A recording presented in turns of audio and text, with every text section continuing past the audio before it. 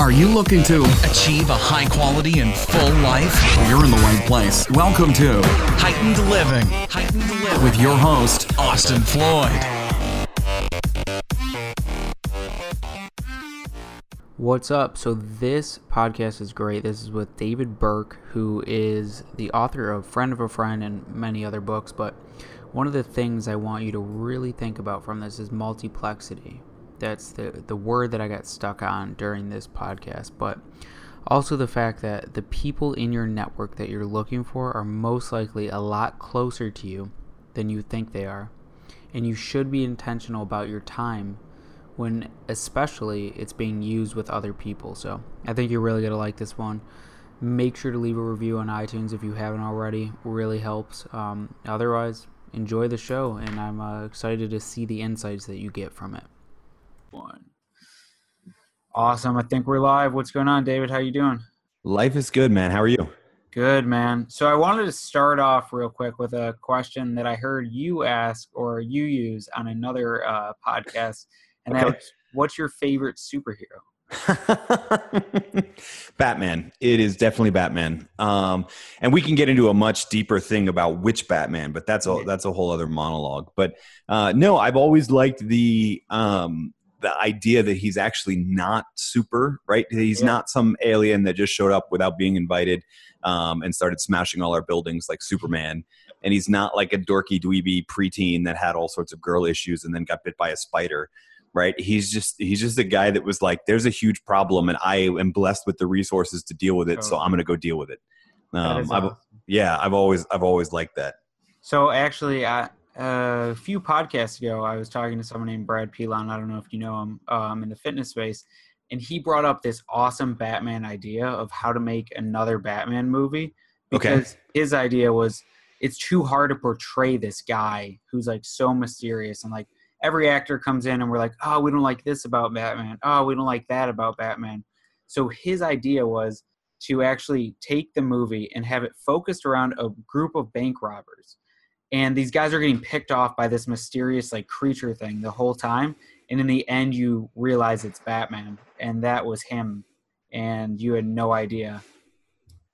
That would actually be kind of cool. Sort of like, so if you think about the Dark Knight, the Christopher Nolan Dark Knight, it opens with that robbery scene with the Joker. Like imagine if it just followed the Joker the whole time through and the Batman was the Enigma. It also, I mean, it's actually an idea that I guess they kind of played with. Like I made the mistake of watching Suicide Squad on like its opening weekend and it wasn't worth the money. I don't know if it was worth the money watching it free on a plane, but the one thing that was awesome about it was the couple scenes of Batman and the Batmobile and Jared Leto as the Joker, actually. Jared Leto was a phenomenal Joker. But unfortunately, like you said, it was sort of like the bank robbers thing. The story is actually about this whole other group of people that was kind of boring to me. So proof of concept, right? That might be the idea. Yeah.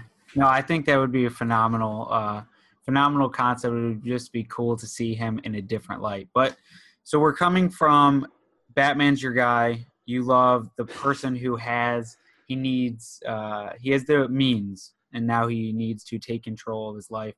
Is this the motivating drive for you teaching people how to actually learn to network, go through their friends and help people, but also create these personal relations? Or how did that story start with you? Yeah, well, okay. So we should back up and do a couple things. For me personally, yes. The reason I think I resonate with that particular character is this idea that I look back on even like my childhood and my life, et cetera, and I was super blessed. I mean, I won the birth lottery. I actually, globally, most people, if you were born in the United States, there's a pretty good chance you won the birth lottery already. But like even inside the United States, I had a pretty good. I was pretty set, right? Totally. And with that then comes that responsibility. And I know everybody attributes that whole Spider-Man with great power comes great. But first of all, that wasn't actually Spider-Man, it was Uncle Ben. But Batman is the better character for that of like, I was born with this is a problem. I mean, there's that realization that the problem even affects him, right? Because there's the vigilante idea with his parents, but it's still that idea that these resources and these abilities, et cetera, there's a responsibility to do something about that. So that's me in kind of my career. I've been really lucky to be able to have the breaks that I've gotten, the blessings that I've gotten to do what I do. And with that comes that responsibility.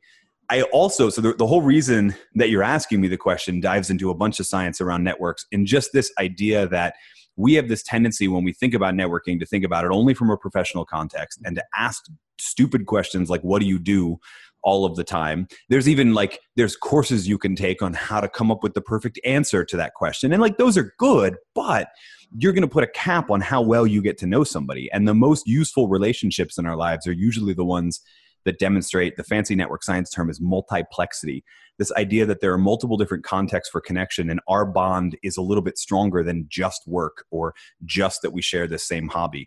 Those are the deeper, more meaningful relationships in our lives, and they're the ones that spill over in truthfully, even in a work context, into more effective networks, more powerful networks. So that's the other reason we're preaching this message, is there really is science behind the superhero question.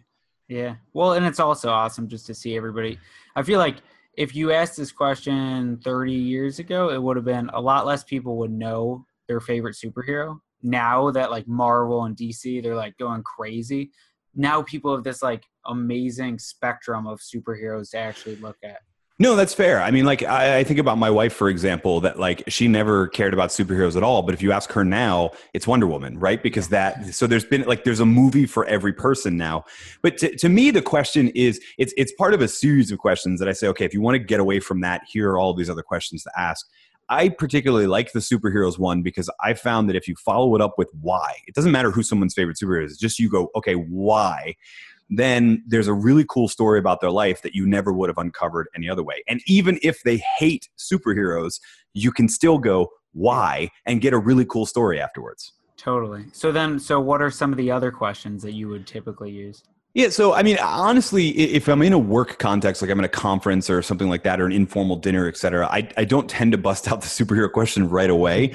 I tend to ask hey, what project is really exciting you right now? Project is a very vague term. Exciting is a very vague term. So you could tell me about work, but you could also talk about how you finally built that fire pit for your family and now you can hang out outdoors. That tells me something. Or you could tell me about how you've been really, really focused on, Olympic weightlifting and now you suddenly can deadlift 500 pounds and that's your most exciting accomplishment, right? You can tell me whatever matters in your life at that moment. So I'll ask what excites you right now, or maybe what are you most proud of right now? Those kind of questions. I'll ask, where did you grow up? There's usually a great story you can unpack in that capacity. One of my good friends, this is actually too bold for me, which is funny, but one of my good friends just cuts to the chase and just goes, what's the most important thing I should know about you right now? Which I think is kind of great, right? Because it's sort of it's kind of like asking, what's the question you really want to answer that no one's asking you, right? And then the person just gets the ability to go kind of wherever they want to go. And then you learn a whole lot about them that you wouldn't have learned if you said, so what do you do? Which is, it's always an interesting question to me because in addition to all of the stuff we just talked about, if the stats are right, then 82% of people are not highly engaged in their job, which means they don't want to answer your question anyway. They would rather talk about some other area of their life. Totally. And that's even when you think about any family get-togethers or anything like that, there's always the same questions. It's oh, Jimmy, you're going to college. What are you going for? Or it's hey, what do you do? Oh, what are you doing now? And it just becomes this monotonous, robot response. And you're I still work at the same job. Yeah. Oh, no. College is where it starts because people go, oh, well, what are you studying? And then inevitably do what are you going to do with that? Unless you say pre-med or pre-law, then there's the question, or accounting, I guess. Yeah. Then there's the immediate follow-up question. What do you want to do when you get done? Which is literally just the junior version of the grown-up, what do you do question. Exactly. And so your methodology and viewpoint is honestly just to talk to a human like they're a human and get into who they are and then develop a personal connection the way that people should be, which is just being interested in someone else and asking them questions that actually, relate to their life.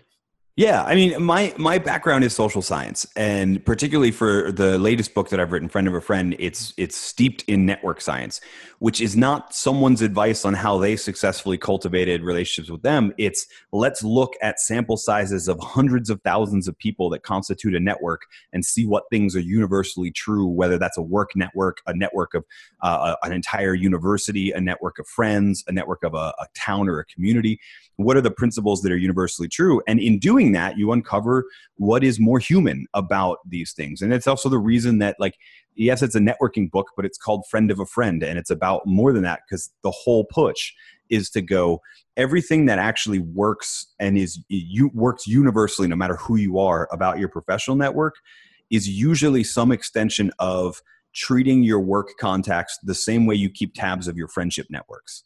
And so when you start to kind of just treat them all like friends and all like humans, good things happen. But somewhere along the line, we lost our way and we thought that I'm supposed to run up the count on my LinkedIn connections or my Facebook friends or something like that. And it created this weird transactional, inhuman, very systematized thing that people are, I think, crying to get out of, but have no idea what to do. Yeah. It's like, I've even read stats that, or not stats, I've read reports that the vibrate on phones is supposed to be like, that vibrate that gives you a little bit of like emotional response. And so these different mechanisms that we're creating, LinkedIn, Facebook, I have this many connections, I have this many followers. It's all, you see it fall apart. We just keep seeing it fall apart with different people who come out and they're like, this isn't me. This isn't how I'm supposed to be. Now I'm living up to whomever I am. Yeah. Well, so there's a couple things here. So one of the interesting things and where the research is right now in terms of social media and addiction and all that kind of stuff that people talk about is that we think that what's driving a lot of these dopamine responses and that sort of stuff like you were getting at is actually a desire to socialize, right? So we're turning to this thing. We think there's a phantom vibrate in our pocket because we're hoping that someone sent us a text message, right? Yeah. Which, no surprise then that the people that are using social media the most, the super users, are also the most likely to be lonely, to be depressed, to actually feel cut off from social because they've been trying to replace real world face-to-face human connections with pixels, and it doesn't work. Social media technology like that is a fantastic supplement to your existing face-to-face network, but it is not a replacement for. Totally. And so just because you said the word super, it brought me to, again, super connectors. And I did want to touch on the Dunbar number because I studied it a little bit more when it came to cryptocurrency and the evolution of currency and the fact that keeping track of value was when we were outpacing the Dunbar number. But I've heard you talk a lot about the Dunbar number when it comes to personal connections is kind of like misrepresented because it's taking the average. Some people had a lot more, some people barely had any connections. Yeah, I mean, so there's a couple problems with the way that we normally conceive of Dunbar's number, right? So for people that are listening that don't know, I mean, it sounds like that most of your audience does. It's that number of around 150. The theory is that humans can keep in their mind they can keep track of about 150 relationships. And there's a couple things wrong with this number. Number one, this number came from studying apes and chimpanzees and then extrapolating out what it would be for humans based on the size of our brain compared to the size of theirs, right? Yes. Which is just right away, we're like, okay, there was no rigorous study of how many humans, how many actually do. When we finally did that number, by the way, it was around 660. Right, of just surveying lots of people. And they use this really interesting statistical technique where they go like, hey, how many people do you know named Austin? And then you go, oh, well, I know these three. And then you look at like baby names for those given years and figure out like, this is how many people the average person would know if they had. It's this really complicated, fancy, sciencey thing. But the number settles around 660, 661. And that would be if we're looking for kind of an average, right? The other problem with Dunbar's number is that even Robin Dunbar himself actually described it more as concentric circles. So there is a tighter group of around 5 to 6. Then you get into a dozen or 2 dozen. Then you get to the 150. But then there are other rings out from that, right? So he never saw it as like hard cap 150. That problem kind of came from Gladwell. And I don't think it was Gladwell's fault. I don't think he was getting at it. But like he popularized it and it's the only number anybody remembers. Anyway, all of that to say, the other flaw is that we think about it like an average. An average, usually when I use the term average, people think of a normative distribution, an inverted U, that bell curve idea, which would put 150 right at the apex of that bell curve. And then you think, okay, one standard deviation up, one standard deviation down, and this is our average. Well, to go back to that 660 number, the curve that was created when we did that was not an inverted U. It was a power law, a Pareto principle, right? An 80-20. Yeah. Some people had 3,000, 4,000 contacts in their brain. Some people had 200. The average seemed to be around 660, but the mean was a much higher number, which means that there are these super connectors that are screwing the average up. So in a normative distribution, the mean and median are usually the same. This is like, I'm going to get an angry email from somebody about statistics because I'm oversimplifying. But so this is a strong hint that there really are these people that are capable of keeping 3,000, 4,000 and upwards more in their contacts. The thing that I think is most interesting, and this is why I love talking about this, is that there's this other effect going on where the more connections that you have, the more likely it is that you'll get more connections. There's a snowballing effect. As you know more people naturally gravitate. As a new person enters an industry, a sector, a network, a community, it's much more likely that they will be introduced to a person who is a super connector than it is to a person that doesn't have a lot of friends. That's just math. If you know lots of people, you're going to get lots more introductions than if you only know a few. The reason I bring this up is that the other thing I think, besides the inauthentic frustration, the other thing I think people struggle with when it comes to networks, networking, connections, all of that sort of stuff, is they feel like I'm bad at it because these super connectors are so much better. And then they beg those super connectors for advice, and then they tell them what their advice is. But again, if you're not like that person, trying to apply that advice is going to feel really inauthentic. The lesson is this snowballing effect. The fancy science term is preferential attachment, which is that, yes, it does come easier to them. It's not because they have some magic way to introduce themselves. It's because preferential attachment. And so if you put in the work and you keep doing it and just treating people like humans and keep introducing people and getting introduced to, eventually you'll start to leverage preferential attachment too, and it will get easier. Totally. And so you brought up a lot of different points. But sorry, we kind of went all over the statistical map there, but hey. I love it. So one, don't invite the super connectors to your parties and tell them to invite all their friends, because your parties are going to go out of hand. But two, I wonder, and going back to Facebook, LinkedIn, these means where we're trying to get connections, but they're hollow connections. Do super connectors, and I don't know if you've ever seen any research on this, statistically have more joy and happiness because they actually have these personal connections, relationships in their lives. It would seem that way just logically, right? But, so, I mean, if we're talking about those like power users of social networks, I mean, it's going to depend on the network. So something like Twitter is more about building a following. And so it doesn't matter. Some people get followed by 1 million people, but they only follow 2, right? Yeah. But we'll use LinkedIn and Facebook, right? There's 2 ways that people kind of use these tools. One is as a digital replication of their face-to-face in-person network. And the other is people get obsessed with running up the score. And like, I mean, literally at least once a week, I get a LinkedIn request from someone I've never met from like, Bangalore, Maine, or Bangladesh, to come from all these weird corners of the world. And I accept it, and then I go over to their profile to kind of see who they are, and I immediately see that what they're bragging about is that they have 30,000 connections on LinkedIn, right? I know you don't know those people, right? Yeah. On the other hand, there are people that have 4,000, 5,000, 6,000 natural connections on LinkedIn, or that really do max out their Facebook with people they know. So we have to separate out those 2 categories. Those people that it's a digital way, it's sort of an external brain for all of the contact information for people that they really do know. Yeah, those people tend to have a little bit more happiness, tend to be a little less depressed. I mean, depression's an interesting phenomenon. We don't have time to get into all of the ways that it can vary in people, but they tend to be a little happy because they're more connected. Connectedness is an essential human motivator. The people that are trying to fake it by running up the LinkedIn count, but they don't really, I feel like that almost backfires, because now you have this facsimile of connectedness, but you don't actually have that real world face-to-face, and that can be a huge problem. Yeah, it's that weird, because I know people like this, and they're connected to all these people, and then they're like, well, I really don't want to reach out and they're just like, of course, building up those different profiles. But I know that you've talked about before the concept, and of course, this is popularized by so many people now, which is you're the synthesis of your 5 closest friends.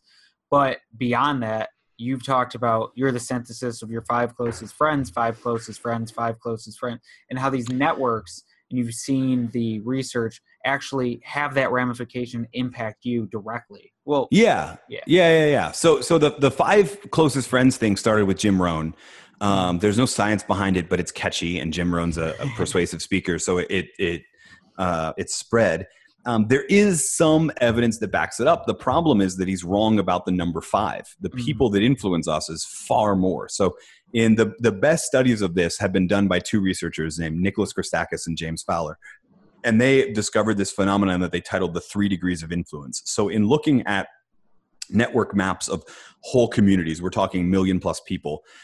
They started million plus people over like 40 years, by the way. They started noticing that who you're connected to yourself, but also who they're connected to and who they're connected to. So your friend of a friend of a friend, right? Even if you've never met them, there are still statistically significant and causal relationships between you and them in all sorts of areas in your life. So happiness, which happiness is defined as lack of depression, which is a whole fancy, we could get into a whole psychological angle there, we won't.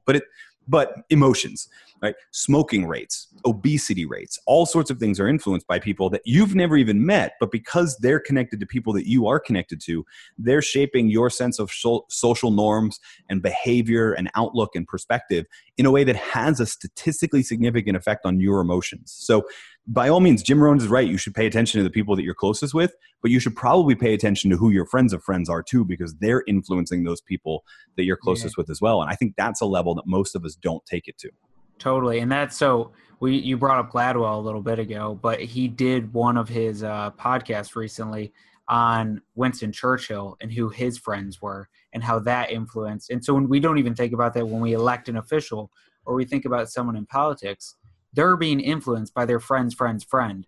And so like if we're electing someone who has bad friends, but they seem good internally or externally or however we view them, then it can have ramifications for everything in reality. No, that's true. I remember that episode. And, it's funny, in the United States, it's sort of that most common survey question is like, which of the 2 presidential candidates would you most want to have a beer with? And like, it's a totally irrelevant question. Yeah. But the more important question would be like, which one's house party would you want to go to? Because you want to know who all of the people around them are. Exactly. Yeah. So with that, then how would you go about either one, weakening, I guess, some relationships, those ones that should be in your life, toxic relationships, but also moving more towards the people in the friend groups and I guess creating that life, that reality around who you really want it to be around, you know what I mean?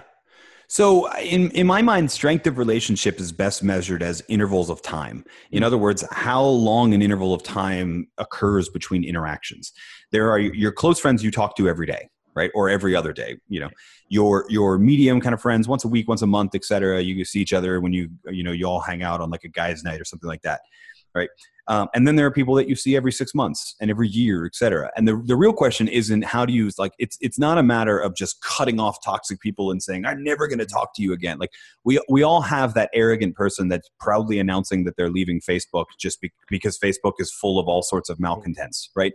And like, you don't realize that by doing that, you're contributing to the problem, right? Exactly. We all have those people. That's not what we're talking about here.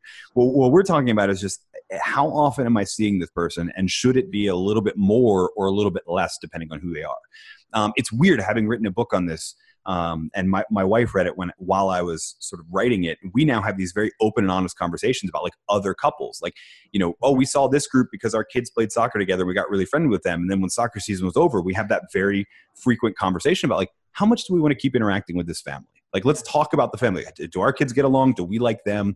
What should we shoot for? And we have this conversation. And I think more people need to do it. The weird thing is now we're bordering up against what a lot of people think of as weird and transactional, but it's not. It's actually intentional, right? Exactly. And the analogy I always use is like if you're married or have a serious partner, you can't say, you know what, I don't want to plan our dates or remember your birthday. I just wanted to come organically. Like, that's going to get you sleeping on the couch. Yeah. That's a bad idea.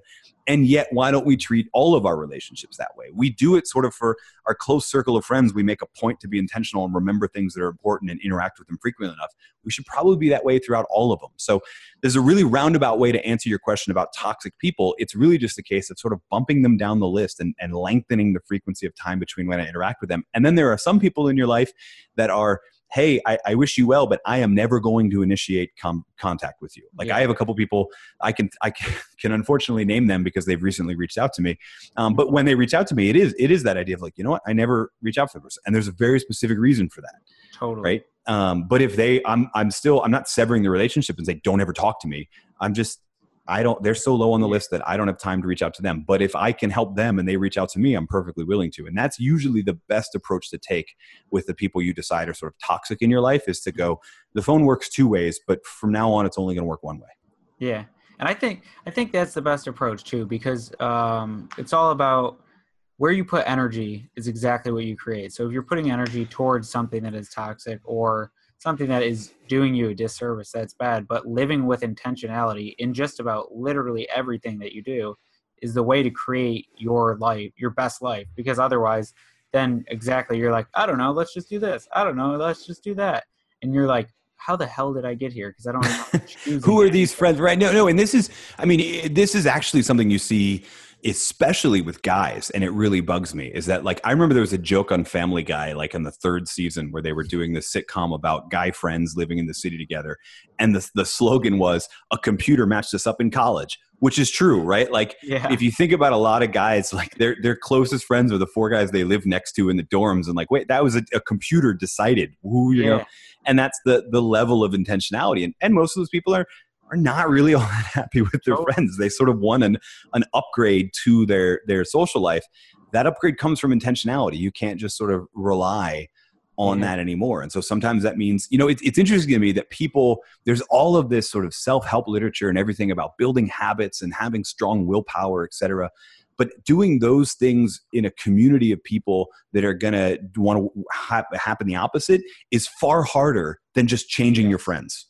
Yes. You know, and yet we think like, oh, that's the thing I could never do. It's actually easier, in my opinion, to change your friends than to try and live a new lifestyle with the old friends. Exactly. So, wow, that brings up a lot. I tell a lot of people, I'm like, why are you still with these friends from high school? Because what you never realized is you just got put there and you became friends because of situation, not because you actually like the people. And then you're in the friend group. And then that happens in college. I joined a fraternity. So I got to learn, oh, these are your brothers. But it was like, do I like all of them? No, because you can't like everybody that you get put into a room with. And then finally, I lived with some guys who were all on the same track, wanting to do the same things. And that made it the easiest to create habits, to do all this stuff, because we kind of dropped it in the middle and it assimilated to everybody. And then everybody strengthened it with each other. I think that is the easiest way to make sure that you can get anywhere, is that friend group. It's who. Yeah, no, totally. When I was in university, this was, you know, we won't talk about how long ago it was, but I was a resident advisor, and one year I served on the floor of baseball players, and everybody was like, oh, student athletes, baseball players. They were the most disciplined people I ever met. And they were up at 5:30 every morning to be at the weights practice that happened every day at 6 a.m., et cetera. And I still follow some of those guys, right? And now they're not waking up at 6 in the morning to go work out, whatever. But when everyone on the floor is waking up at 5:30 in the morning, it's really easy to wake up at 5:30 in the morning. When you're the only one, it's really hard. Yeah, it's that positive. I know groupthink is often like, oh, it's the worst thing ever. But like, it depends what group you're in. It depends on what they're thinking. If you want to think what they think, then groupthink might be a good thing. Yeah, exactly. So that's it's one of those. I was recently listening to someone talk about like Adolf Hitler and Stalin, and they're like, this could happen anywhere. We're looking at this major nation and all these people, and the stronger it gets, the harder it is to think for yourself, especially to go against like literally the antithesis of an angry mob running. So yeah, I mean, now we're getting into like some interesting theories around mass hysteria and threshold. Yeah, Mark Granovetter, one of the network scientists whose work we profile, has some work on this and threshold theory and that kind of stuff. I haven't dived into it too much. It's probably where we're headed. I mean, not where we're headed, like we're going to turn into Hitler or Stalin. I mean, where I'm headed and my research team is headed in terms of wanting to understand better. Not the country is headed there. Just I'm going to be reading more about it. I read the book a long time ago, The Popular Mind by Gustave Le Bon, and that that was very interesting to understand how these crowds work. Yeah, there's an older one that occurred after the it was written in like this, whenever this would have happened, 17th century, I think, after the South Seas bubble, right? And all of that kind of thing that happened in Europe with investing. It was the tulip bubble, I think, was the first version of sort of mass hysteria bubble, but the South Seas was the second. And then this guy sort of started studying what happens in mass hysteria and mob rule and that kind of stuff. It's really interesting. And again, speaks to the power of sort of the networks that are around you, right? I mean, I don't think we're in a pretty hot time as a country in the United States, but I don't think we're anywhere near that yet. However, one thing that really was overly apparent the morning after the election in 2016 was you had two halves of the country going, like one half going, how could this ever happen? And the other half being like, how could you not see that this was going to happen? And that is a big problem. Yeah. So that's where like I'm hoping that we just have some random party come in and win, and because everyone has to recalibrate. Like everybody gets like, wait, I thought only two parties could win and you could only think this way or that way. And then they'll be like, oh, wait, we could do other things. Yeah, political theory is not my forte. I will say that if one of the things that we studied in writing Friend of a Friend was this idea of homophily, like attracts like, similar minds attracting similar minds. And the interesting about that is that can create you being in a bubble very, very quickly. Just like, this is really the reason to not trust the organic development of your network versus being intentional, is that if you're just allowing it to happen sort of organically, then the people you meet are going to be very similar to the people you already know, and you're going to get very, very closed off very soon. And so when you wake up and, when you wake up on, November 9th, and you go, I don't know anybody who voted for this guy, that's a problem. And that's something you should fix really quickly. You can still disagree with them, please, but if you don't know anyone that has that belief, that tells me you haven't been intentional enough about your life. So I think less than the whole third party, whatever coming in, I think just more people going, okay, we need to have intentional conversations with people that we disagree with, but can see the humanity in. That will probably help us recalibrate as well. Totally. So you just brought up the intentionality of finding other people in your network and how who you are, what you think is going to help influence that or not, is to get to where you want to go, right? And you want to have this friend group. Is it a lot about making up in your mind who you are, your values, what they're going to be once you're there, and then going out living that way and talking and finding those people? Or how would you go about developing the network that you actually want to have? Yeah, I mean, I think it's a little bit of both. I think there is some element of serendipity, not in who you organically get to know, but in what your values are. Like, it's really hard to go back to that person who knows absolutely no one who could have voted for the other party. Yeah. That person has a very limited range of values that they would pick and say, I'm about. And if they started engaging intentionally with people on the other side, I hate to use the term side, but you know what I mean? Yeah. Maybe the list of values that they would start picking from would change. Yeah. Right. And so same thing if we're talking about just something else about like fitness or entrepreneurship or what have you, like you may not know when you begin what the values you want to say are. So I think in your existing network, you look for people who are modeling something that seems appealing to you. You might not know how to put it into words yet. And you get intentional about increasing the frequency of time with those people and decreasing it with the people that don't model that. Mm-hmm. And then if you do that, if you lean into being around them more often, you're going to naturally get to know some more of their friends. You're going to naturally kind of get to know that community and then continue to be intentional about that. And over time, you'll start to understand the language they use to describe their value system, the jargon that they're using, the habits that they're building.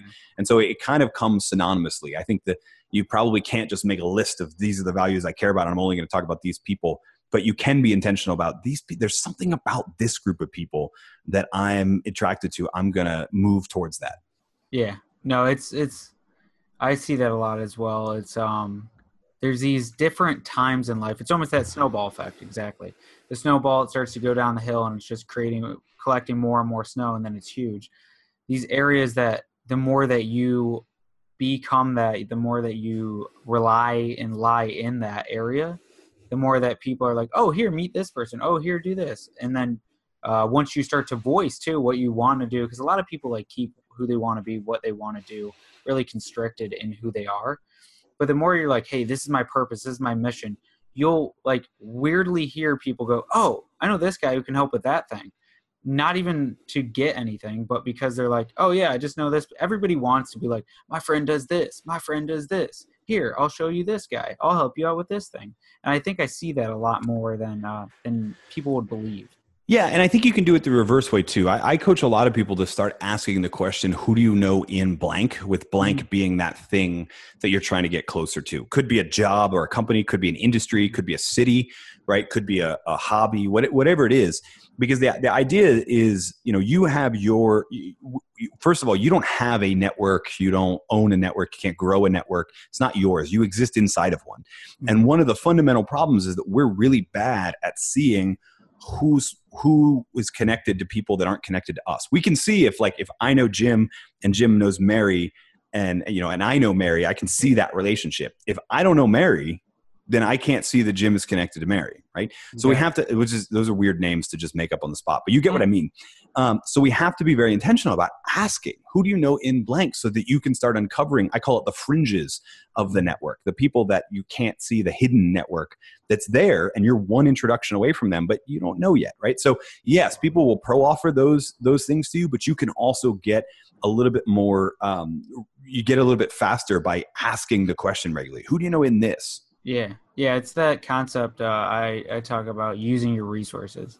Like once you realize like, oh, the sun's good for you, and you're like, wow, it's amazing that I have this patio outside that I can go get the sun at every day. It's like these things that you don't even like realize you have available until you start to look for that, and like intentionally, which again goes back to intentional action. Yes, although the sun's also super bad for you, but that's a whole other monologue.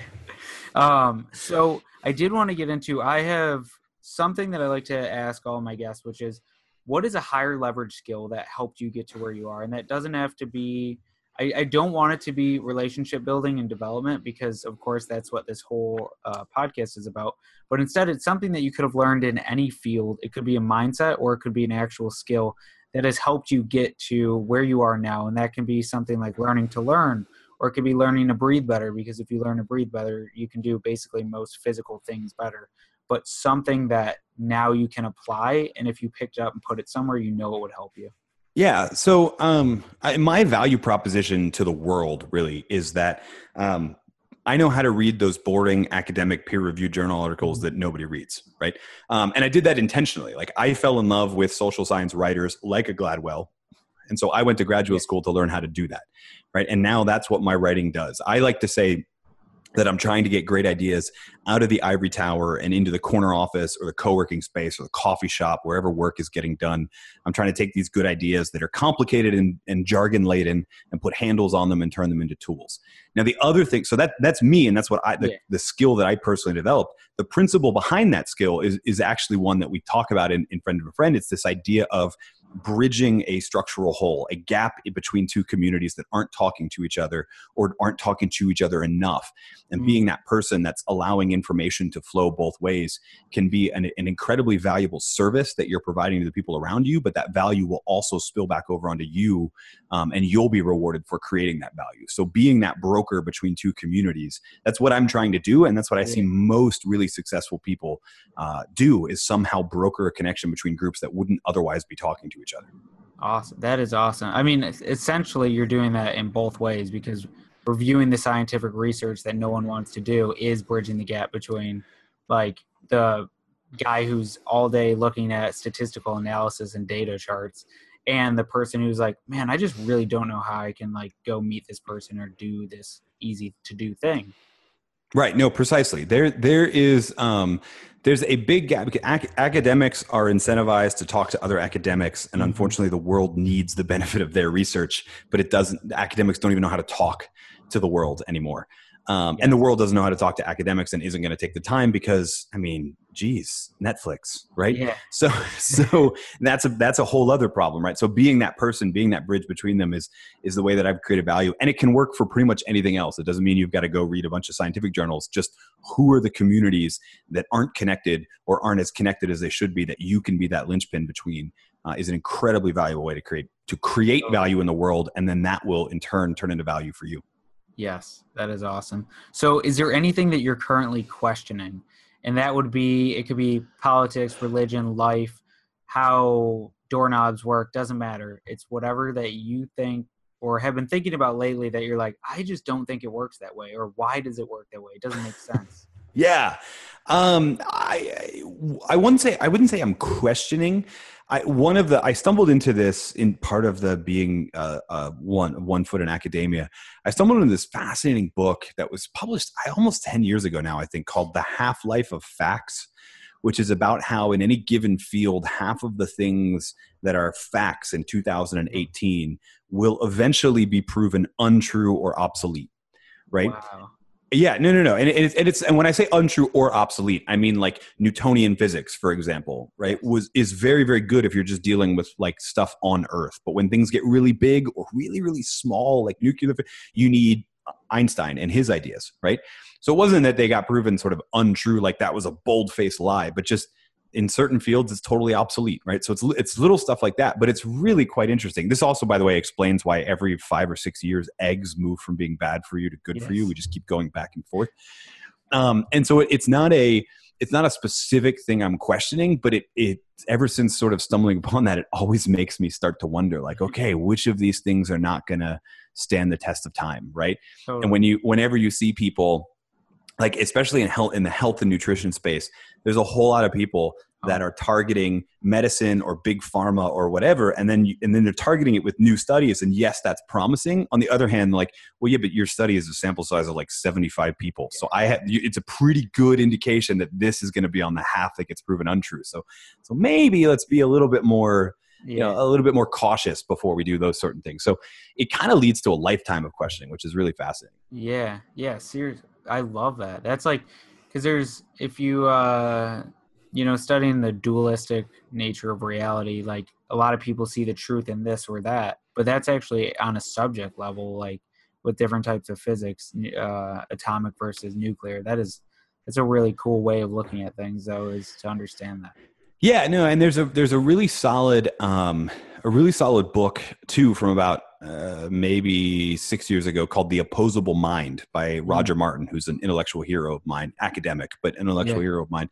And it's about how do you hold those two seemingly contradictory mental models of the world in your mind at the same time and come up with something that doesn't make you choose either or. Like Stephen Covey was probably the person that popularized the idea of like it's yes and not either or, but The Opposable Mind is more like, okay, great, how do you do that?